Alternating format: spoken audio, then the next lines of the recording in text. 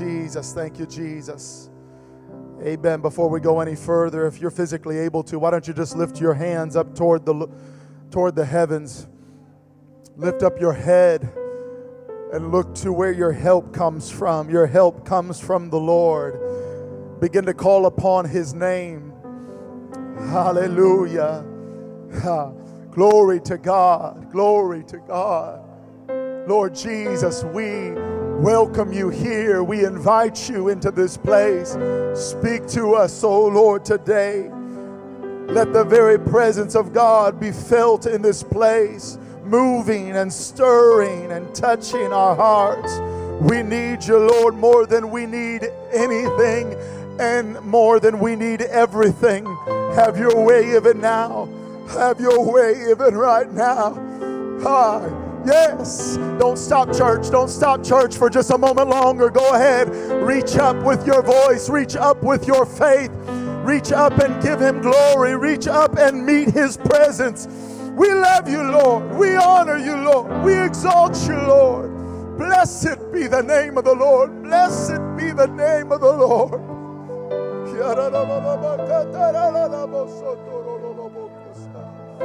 Oh, hallelujah, hallelujah, hallelujah.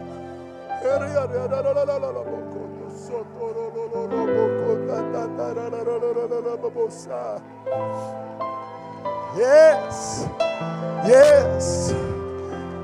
Hallelujah, hallelujah, hallelujah. Praise God, praise God, praise God. Thank you, Jesus. Thank you, Jesus. Hallelujah. Close my eyes and it sounds like heaven. John in the book of Revelation said, I heard the voice of many waters. Amen. When you all begin to lift up your voice and worship the Lord, it sounds like the sound of many waters. Sounds like heaven to me. It makes me long for my home. That place I've never been before, but that I still call home. It's where my Savior is. It's in the presence of the Lord. It's in the company of the angels and the patriarchs of faith. I'm looking forward to heaven. I said I'm looking forward to going to heaven. Does anybody feel like I feel? Yes, even so, Lord, come quickly. Even so, Lord, come quickly. Thank you, Lord. Hallelujah. But in the meantime, our Lord said we are to occupy until He comes. And so we are here to do that very thing. Exodus chapter 14. Turn your attention in your Bibles to the book of Exodus chapter 14. We'll begin our reading with verse 1 and read down through verse 4. I will also be reading from 1 Corinthians chapter 10. So we are going to be looking at Exodus chapter 14 and then 1 Corinthians chapter 10. Good to see, amen, so many of our church family gathered here today in this place. Amen, along with some unfamiliar faces. Why don't we give it up for our guests that are here today? Let them know how glad we are to have them with us, worshiping our King. Praise God, praise God. I don't know if you noticed as you were walking into the south lobby, you may have noticed just straight ahead there was a black box. And that black box is our baptistry, and it is filled up. It is ready to go. Praise God. And Lord willing, we will be doing some baptisms here very soon. Exodus chapter 14, verse 1. Exodus chapter 14, verse 1, it says, And the Lord spake unto Moses, saying, Speak unto the children of Israel, that they, everybody say turn, that they turn and encamp before Pi-hahiroth. That's how you say it, real slowly. Between Migdal, that one's a little easier, and the sea over against Baal-zephon. Before it shall ye encamp by the sea.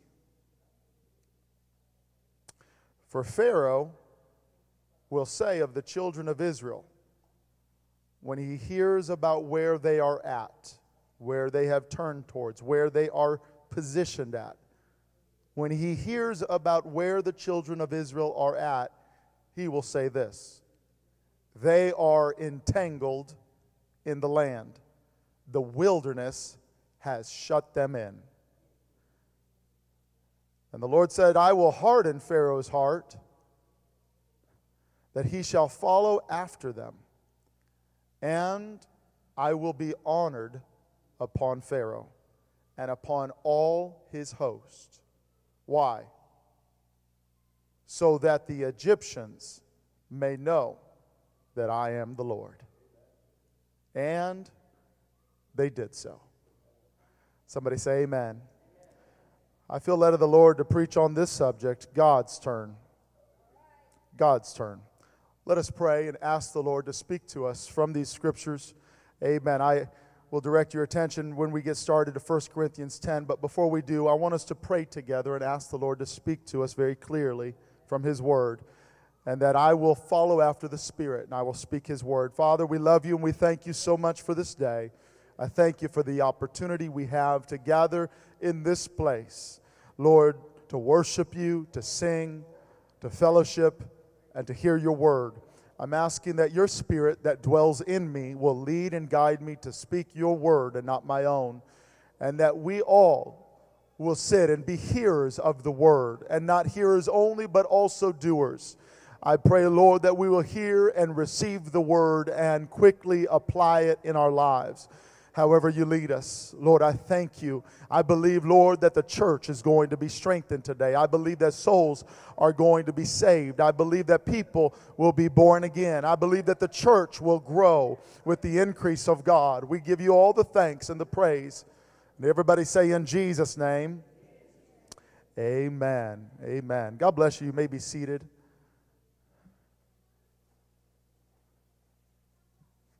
The Lord told Moses to tell his people to turn. And he positioned them exactly where he wanted them, and in such a place that it would cause Pharaoh to believe that they were stuck, that they were entangled in the land. The wilderness had shut them in, and that he would pursue them for the purpose so that the Egyptians may know that the Lord, He is God. In 1 Corinthians chapter 10, verse 1, the Bible says, moreover, brethren, someone say, that's me. That's right, that's you. We're the brethren. If you don't feel comfortable with that, you would rather sisterin, so be it. But the Apostle Paul wrote to the Corinthians in that first letter, chapter 10, verse 1, moreover, brethren, I would not that ye should be ignorant. Sounds like a good pastor, right? He doesn't want his folks to be ignorant. I don't want you to be ignorant either. And so he explains to them something. He said, all of our fathers, all of those that came before us, and he's speaking specifically about a certain era, a certain generation, a certain group of their fathers. He is speaking of the group of people that we just read about in Exodus. He says they were all under the cloud and all passed through the sea. And they were all baptized. Someone say baptized. They were all baptized with the baptism of Moses. And the baptism of Moses was in the cloud and in the sea. And they did all also eat that same spiritual meat, and they did all drink that same spiritual drink, for they drank of that spiritual rock that followed them, and that rock was Christ. It was Christ. Verse 11, this is key now. In 1 Corinthians chapter 10, verse 11, it says, now all these things happened unto them for examples for us. For they are written for our admonition, upon whom the ends of the world are come. And does anybody else feel like you are a part of that generation upon whom the ends of the world have come. I feel like I'm a part of that last generation, that I am living in what we call the last days. I find it interesting, and my wife has spoken about this before, I find it interesting that when they went to name this upcoming generation, they named it Generation Z, which happens to be the last letter in the alphabet, in case you missed that class in elementary school. The last generation. Now let me back up and give you a little bit of history, the history of Israel. We see that long before Joseph was even born to his father Israel, this child whom Israel, who was also known as Jacob, he loved so much that he gave him a coat of many colors.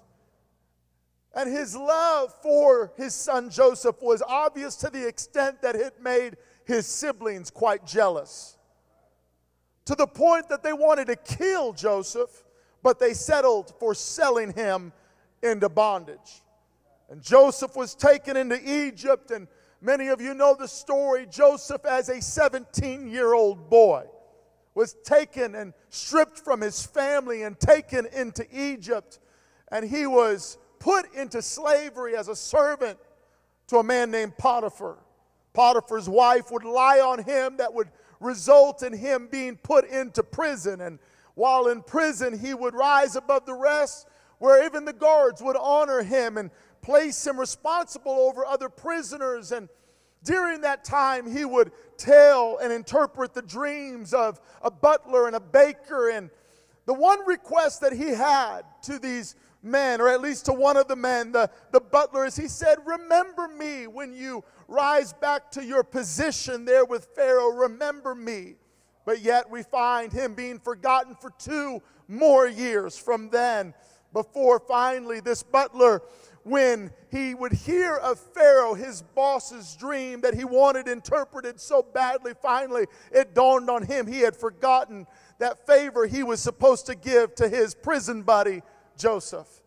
Joseph was called in before Pharaoh. Joseph interpreted the dream. This caused Joseph to rise to the second most powerful position in all of Egypt, which was the superpower of the civilized world at that time.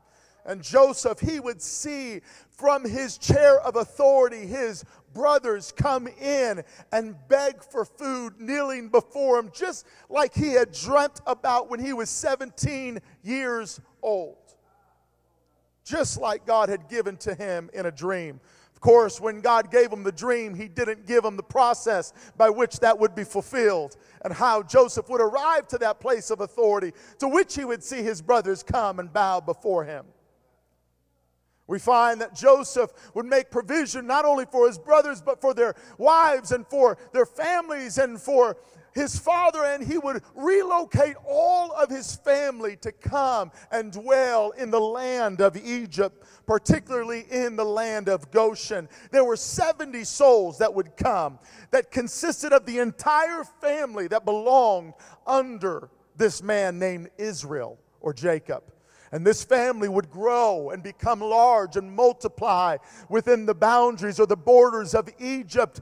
And there arose a king long after Joseph had died. There would arise a king in Egypt that would recognize that these Israelites were multiplying and becoming so great in number that he feared that if an enemy would rise against Egypt, that if the Israelites would partner together with his enemies, that surely he would be overtaken. So he began to make the Israelites very subtly, very wisely. No doubt it happened slowly, little by little, over the course of time, that these Israelites who were just residents in Egypt became servants and slaves to Pharaoh. Over the course of many years now, the tables were to such an extent where Pharaoh would rule and he would put taskmasters over the Israelites who were great in number and cause them to serve in hard labor for almost nothing at all. Some Bible scholars estimate that the number of Israelites at the time that Israel came out of Egypt could have been as great as 2 million. 2 million. I don't know how many Egyptians there were, but if you had 2 million people living within your borders, you might realize that they were a force to be reckoned with. To such an extent that what Pharaoh wanted to do was to kill all of the baby boys that were born, to try to force them to intermarry with the Egyptians so that the Israelite women would have to marry Egyptian men until that bloodline was almost completely dissolved away. And from this dark time, this Holocaust-like, this time of so many abortions happening, that's what it really was. These babies being aborted. We find that there was this one child that was preserved. His name was Moses. That was the name that Pharaoh's daughter gave him when she found him in the banks of the river. And she drew him out. Moses meaning drawn out. And Moses would be raised in Pharaoh's palace and educated in Egyptian schools. But that at the age of perhaps this accountability, this age where he recognized that the Egyptians are not my brothers, but my brothers, my family, my blood are these Israelites. And one day he saw his brothers being badly abused, and he tried to intervene, and he even killed an Egyptian. And he hid the body of the Egyptian in the sand. And the next day when he saw his brothers, 2 Israelite men, in a quarrel, in a heated argument, he tried to be this judge between them. And they looked at him asking, "Who are you?" No doubt they had a little bit of a hatred, a resentment against Joseph. Why? Because perhaps they knew, yeah, you might be one of us, but you weren't raised in the same house as we were. You were raised with a golden spoon in your mouth. And they refused to listen to him and even exploited him and said, "Are you going to try to kill one of us like you killed the Egyptian?" And here Moses knew that his act was broadcasted. People knew about it. And he ran for his life. At 40 years old, up to 40 years old, he grew up there in Egypt's borders.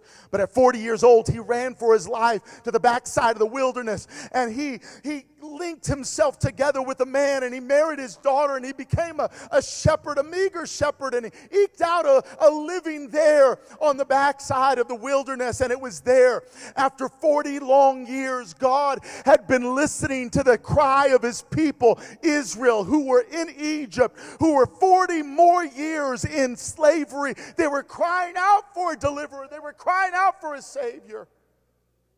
And as a response, God would handpick Moses, and he would come to him by way of a burning bush that was burning but yet not consumed. And he'd call out to Moses and tell him to remove his sandals, for the ground that he was standing on was holy ground. And he would reveal himself to Moses.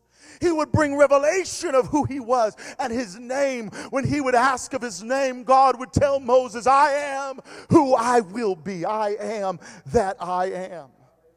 And he said, "Go and tell Pharaoh, let my people go." Moses, with great hesitation and all sorts of excuses, was finally strong-armed by God. And he was coupled together with his brother Aaron, who would be his spokesperson. And he returned to Egypt. This is a beautiful story of redemption. This is a beautiful story of how God delivered the Israelite people out of slavery under Egyptian rule. And Exodus, the book of Exodus, especially the first half of Exodus, is probably one of my favorite portions of the Bible, filled with excitement and wonder and filled with characters that you and I no doubt could relate with.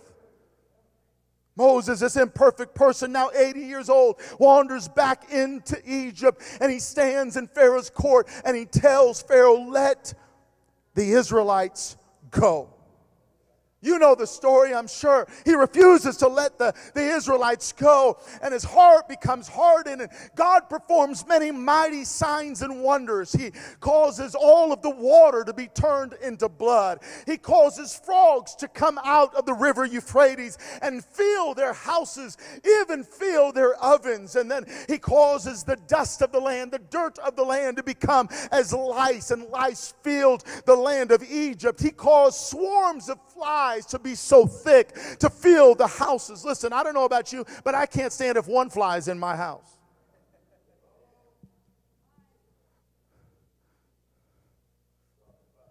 Is that right, Jonathan?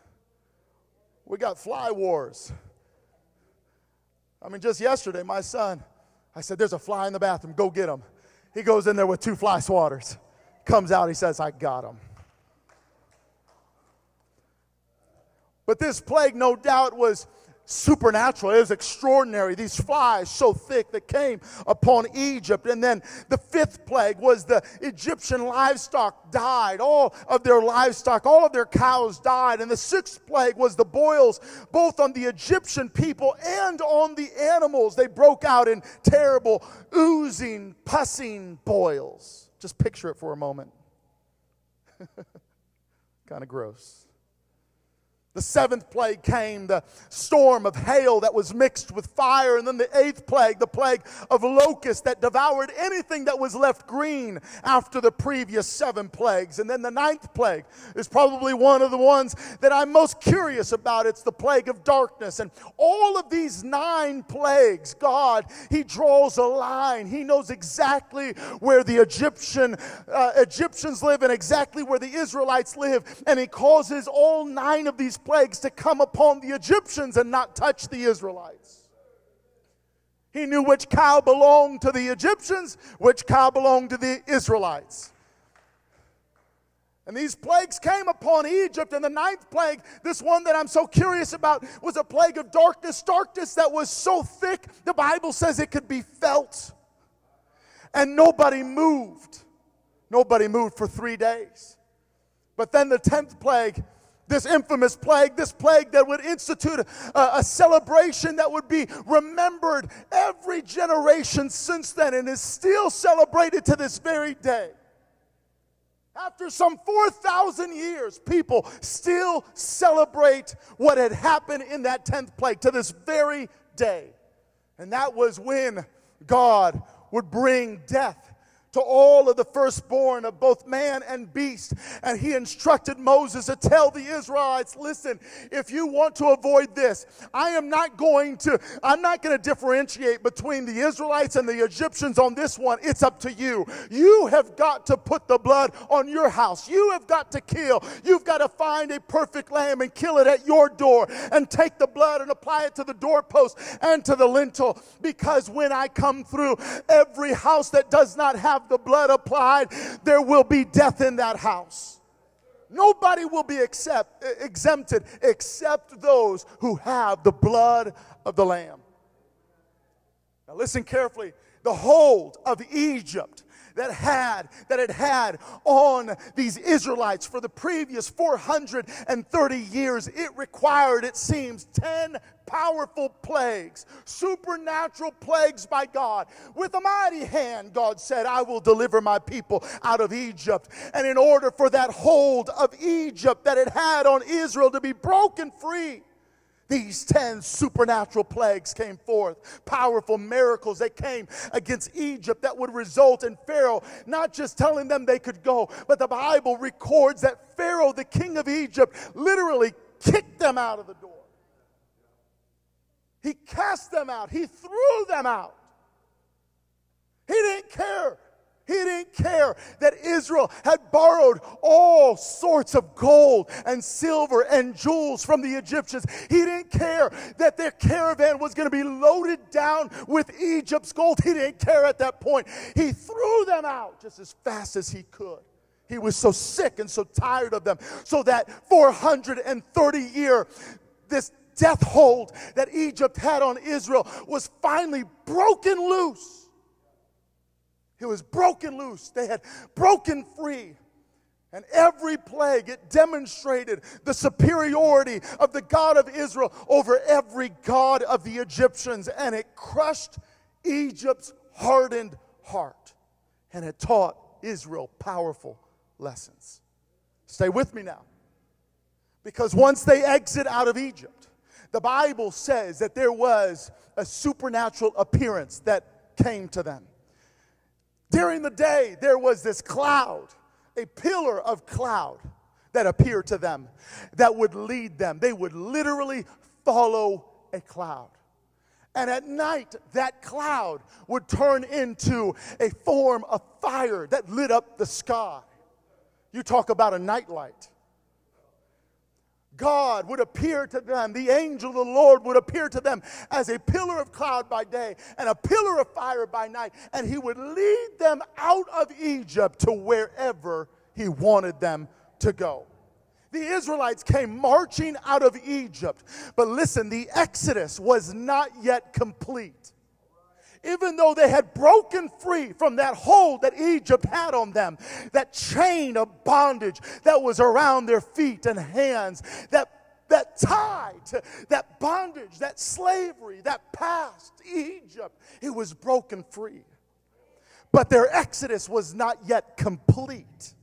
They were led purposely by divine design to the sea, with mountains on either side of them. And they realized at that point that Egypt was coming up behind them.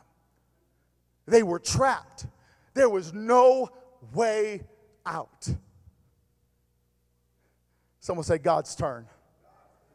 God had directed them exactly where he wanted them. It seemed to them now that their current position was worse than their prior. It was worse where they were than where they were before. God led them to their impossible situation. Sometimes things will seem to get worse before they get better. I know it might be a little cliche, but it's true. The night is darkest just before the dawn. That moment, and you really can't tell where it is or when it happens, but there is a moment where the night seems impossibly dark and it won't end. But look toward that eastern horizon.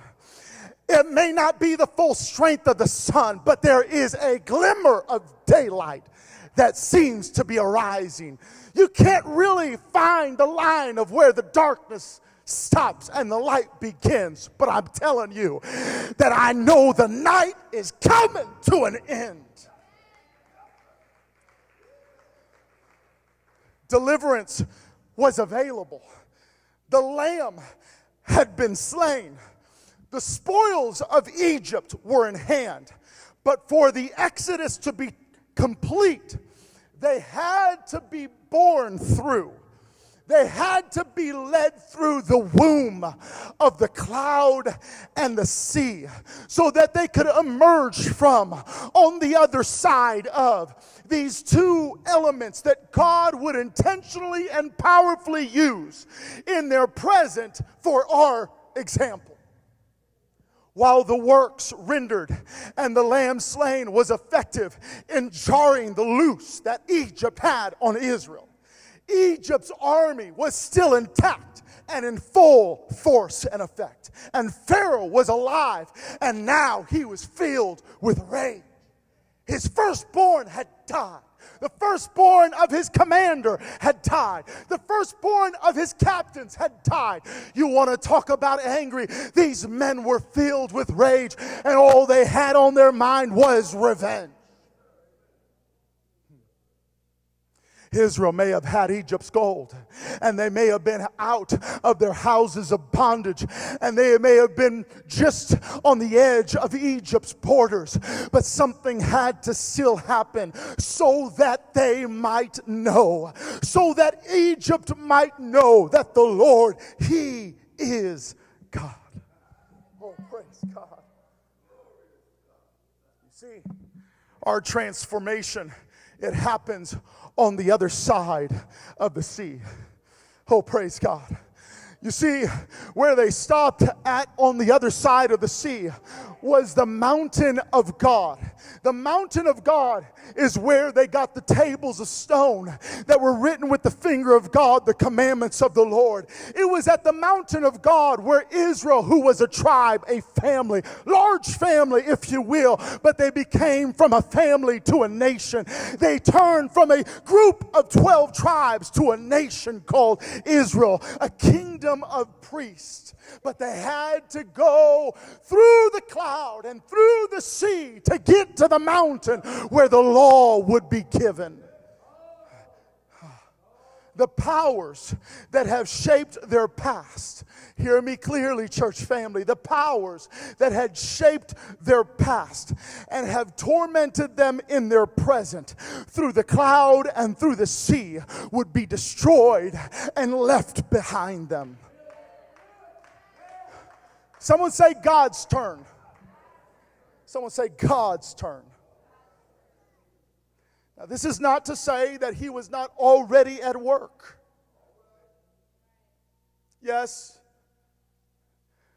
many of us know what it's like to try so hard to be in charge.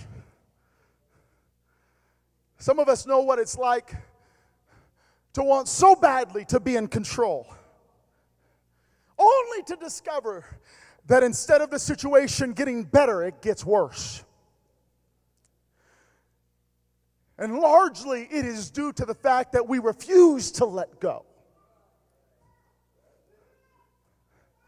And like the woman who was sick for 12 long years and spent all that she had on everything that she could get, only to grow worse, she finally came to the end of herself and said, let's give God a try. Let's give Jesus a turn.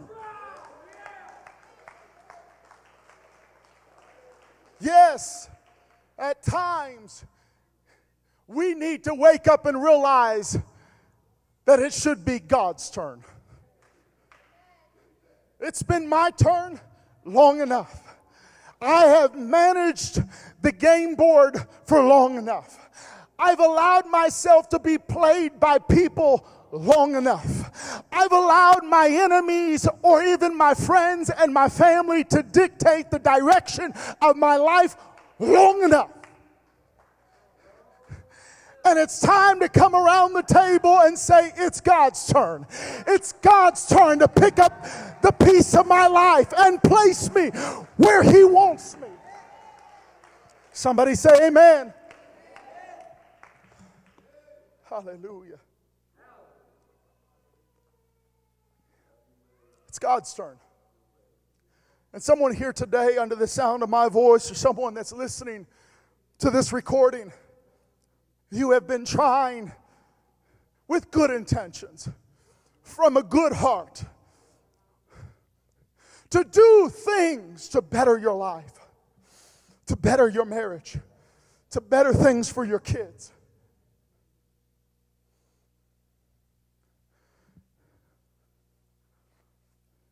In my experience, in my observation,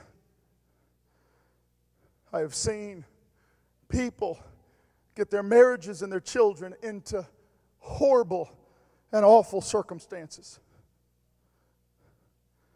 But often, if you cut them where they bleed the most, and you look and you can see their heart, it's not because they didn't care or they didn't want something better for their kids, or for their marriage, or even for themselves.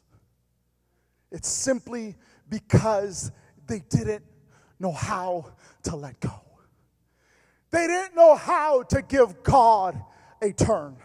They didn't know how to let God be in charge. And so they continue to put their hand on everything and leave Him with nothing.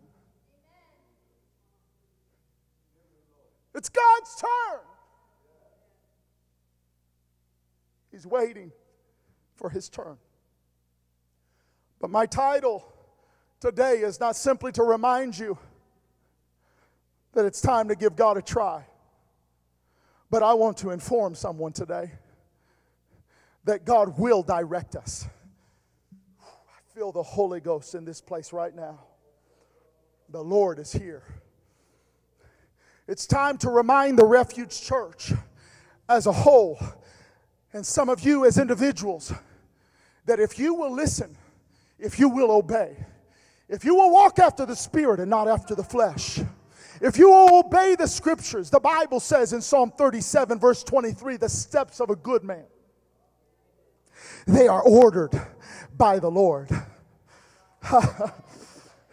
How many here can testify that you, if you're honest with yourself, You're sitting here today not because you were savvy enough and wise enough to figure out where you could drink deeply of the waters that were living waters. If you're honest with yourself and you look in the mirror and you speak truth, you could testify that, you know what, you didn't arrive here to this place where you could feel the presence of God and hear the word of God and be part of the family of God because you were smart enough to figure out a way to get out of the pit that you were in. But it's because God had a turn and you followed after the Spirit and you walked after it and you listened to the word of God. Oh, somebody say amen. Hallelujah. God's turn. I'm thankful. I'm so thankful that God doesn't allow me to be born and introduced into this journey and then leave me out to dry, to just fiddle around and figure out how I could get from point A to point B, how I could get from here to heaven and to glory. No, but I find my steps being ordered of the Lord because I put my hands in the hands of my Master. He has purposely positioned each step that I've been taking, and I've arrived here. It might look bleak and it might look bad, but where I am is because the hand of the Lord has been on my life and He has guided me to this very place. Oh, hallelujah. Hallelujah. At times He will lead you to a place where you appear to be stuck between a rock and a hard place. Hear me now. It's not a left turn. It's not a left turn, and it's not a right turn. It's not even a U-turn. It's a God turn. There are times where it's right to take a left turn. There are times when it's right to take a left turn. Yeah, there is. There's times when it's okay to feel like you're left out. There's times when it's okay to feel like you're turning the direction that doesn't seem right, but it is. There's times when it's okay to turn the direction that nobody else is turning. It's a left turn. And there's times when it's right, it's appropriate to take a right turn. When everybody else seems to be going straight or left, you do what's right. It doesn't matter what the flutters in your chest and the emotions of your heart are trying to convince you of. You do what's right. You do what's right. You keep going right.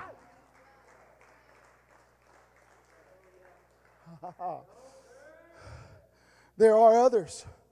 There are other times. It's not a left turn. It's not a right turn. But sometimes it's an about face. Oh, how many have been there? Sometimes God, He wants you to take a U-turn. Sometimes you don't even have to pray about it, church. You don't even have to meditate on it. You don't even have to ask anybody. You don't even have to make a post on Facebook about it. Sometimes it's just right. You know it's right.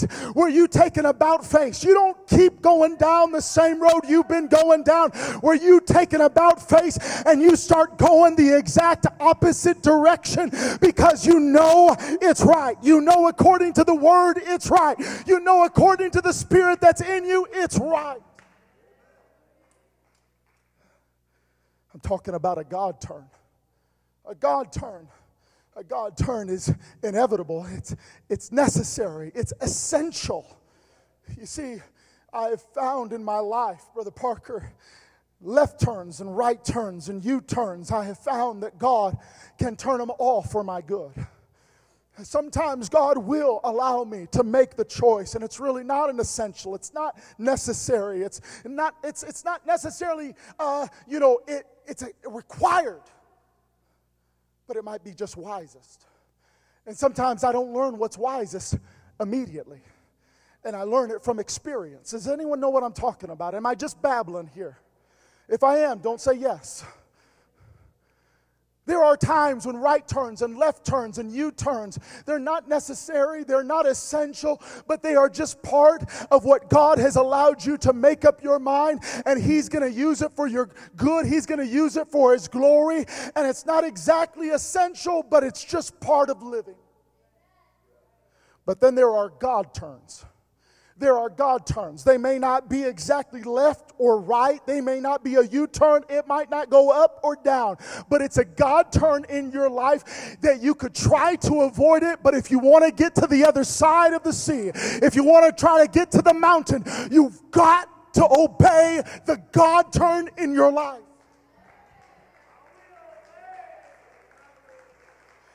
Listen, this might not all make sense to everybody, but it's going to make sense to somebody, because a God turn in your life, it will feel like this. You come out of Egypt. You come out of that place of bondage. You've been shaken free from the hold that Pharaoh had on you.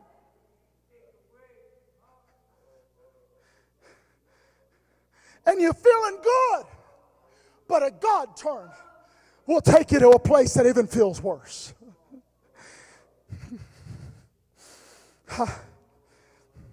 Has anyone ever witnessed, whether it's in your own life or in someone you know, you have witnessed when they try to do good, that evil is present with them? When someone shows up to the church, it took you pulling teeth and nail to get them to finally show up to church, and they come. They feel the presence of God. Emotions are high, and it seems like resolution is thick, but they walk out the door, and somewhere between Sunday and Thursday, and not even Thursday, sometimes just between Sunday and Monday, it seems like the adversary has relocated them and is tracking them down. What happened to them?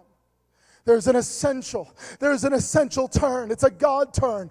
It's a place where you've got to go through the sea and you've got to go through the cloud. You've got to be born through the womb of the sea and the cloud, because you're going to come out the other side to the mountain of God, and you can't get there any other way. This was an example for us all to see. This was a demonstration for us all to follow these, so that the Egyptians may know that the Lord, He is God. Oh, some of you have already figured it out. One of the first God turns that you ever had in your life was when you may have come to an apostolic, Holy Ghost-filled church, but you realize it's not enough to feel the goosebumps. It's not enough to shed a few tears. But you've got to go through the cloud and the sea. Come on, somebody help me preach right now. You know what it's like to feel that emotion that swells in your soul. And you know what it's like to be around people that seem to love you just as you are. But it's not enough just to be a part of a new social club. You've got to have a spiritual new birth. You've got to get some DNA in you that wasn't there before. You've got to have a blood transfusion. You've got to have a new heart, because the old one was bad. Somebody shout yes. What I'm talking about is, while in the Old Testament they were baptized by the cloud and the sea, we are baptized by the Spirit and the water. We've got to be born again of water and the Spirit, because there's no other way to get the law in our hearts and arrive to the mountain where God will speak. God wants to speak to you, and God wants to make you a priest in His kingdom, but you've got to go through the cloud and the sea. Let us not forget who we are. We are the children of God by the adoption of the Spirit, whereby we could cry, Abba, Father. We didn't get there because we were good enough. We didn't get there because we had the right pedigree. We didn't get there because we learned how to dress right or talk right. We got there because we were baptized in the name of Jesus and filled with the Spirit of the living God. That's how we got there. Oh, let's lift our hands right now in this place. We worship you, Lord. We need you, oh Lord Jesus. Have your way in this place. Oh, thank you, Lord. Pray with me for a little while, church. Would you just pray with me? Talk to the Lord about what you've heard from God. Lord, we love you. We need you right now, Jesus. We need you right now. Hallelujah, hallelujah, hallelujah, hallelujah.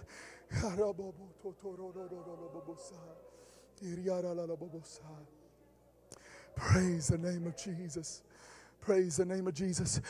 I wonder if for about 60 seconds longer, could we just entertain the presence of the Lord and begin to respond to the Word of God?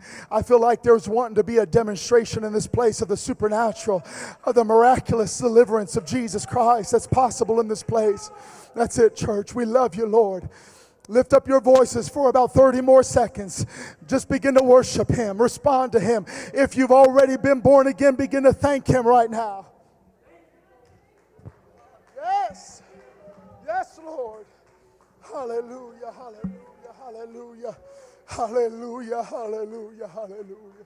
We thank you, Jesus.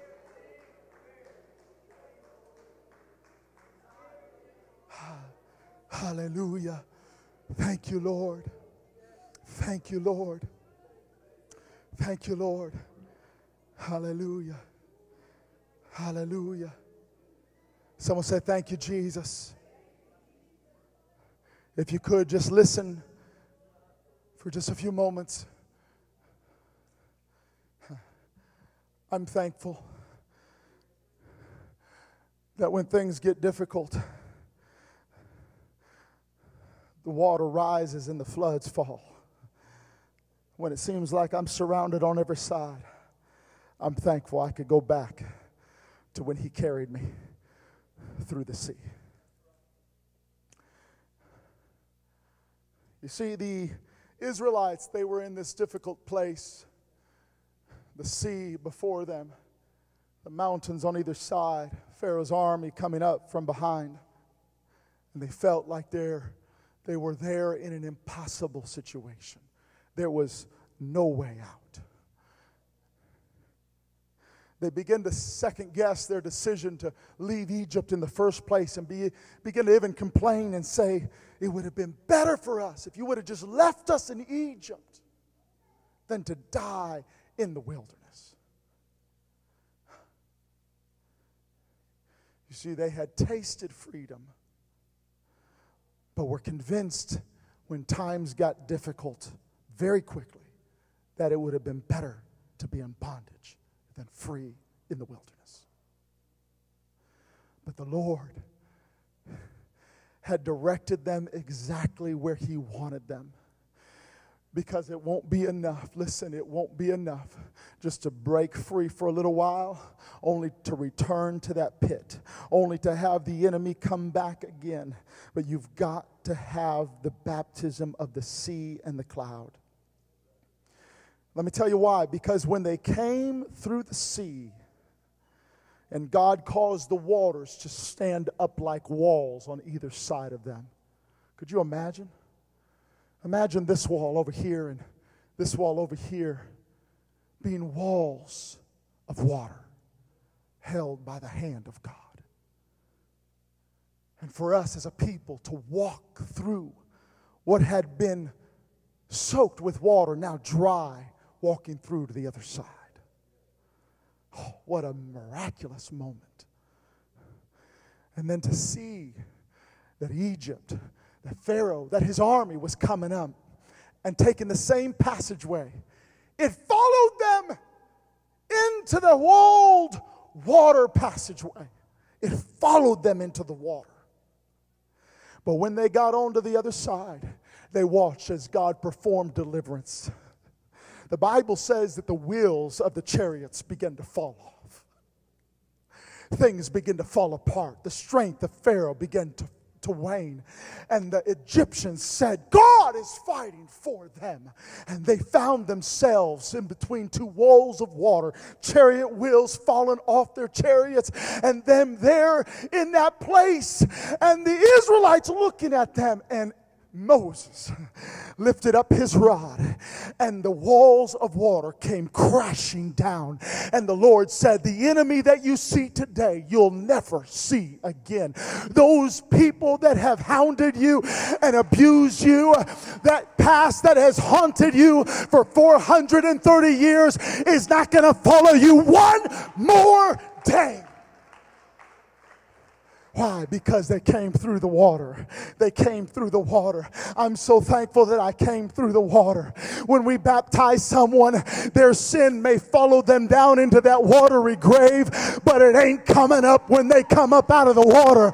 that sin, that past, that shame may follow them down into the water, but when they come up, it ain't coming up on the other side. Why? Because they came through the water. Somebody say amen. You see, Jesus, through his death, burial, and resurrection, he has spoiled principalities and powers according to Colossians 2:15. He has made an open show of it all, triumphing over it. But listen, there's an element, there's a God turn that every soul must take. Listen, it's available. It's available. The riches are available. The beauty is available. But you've got to take that God turn through the sea and the cloud. Would you stand to your feet with me right now? Oh, Lord, we love you, Jesus. Thank you, Jesus. I know of one that is here today among us, and perhaps there's others that have come today with their mind made up that they need to be baptized in the name of Jesus. I could say for myself, I'm so thankful that I was baptized in that saving name. For there is only one name under heaven given among men whereby we must be saved, and that is the name of Jesus. It's that same name that every knee shall bow to and every tongue confess that Jesus Christ is Lord. There is power in the name. There is power in that name. Somebody say that name right now.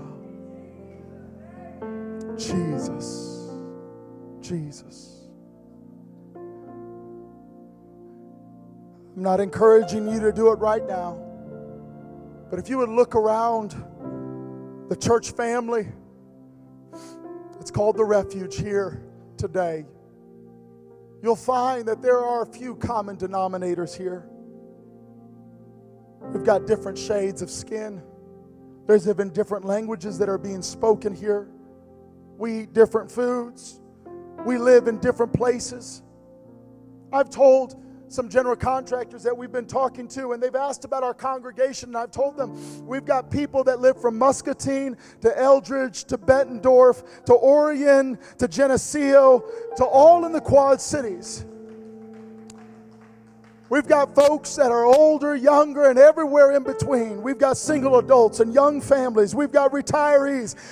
Listen, we're all over the place. And you've got to ask, what brings you together? What makes you a family? A family shares something. What are you sharing? We all took that God turn. We all decided we needed to be born again. We are on that way. We are on that path. And we are allowing the Word of God to direct our lives.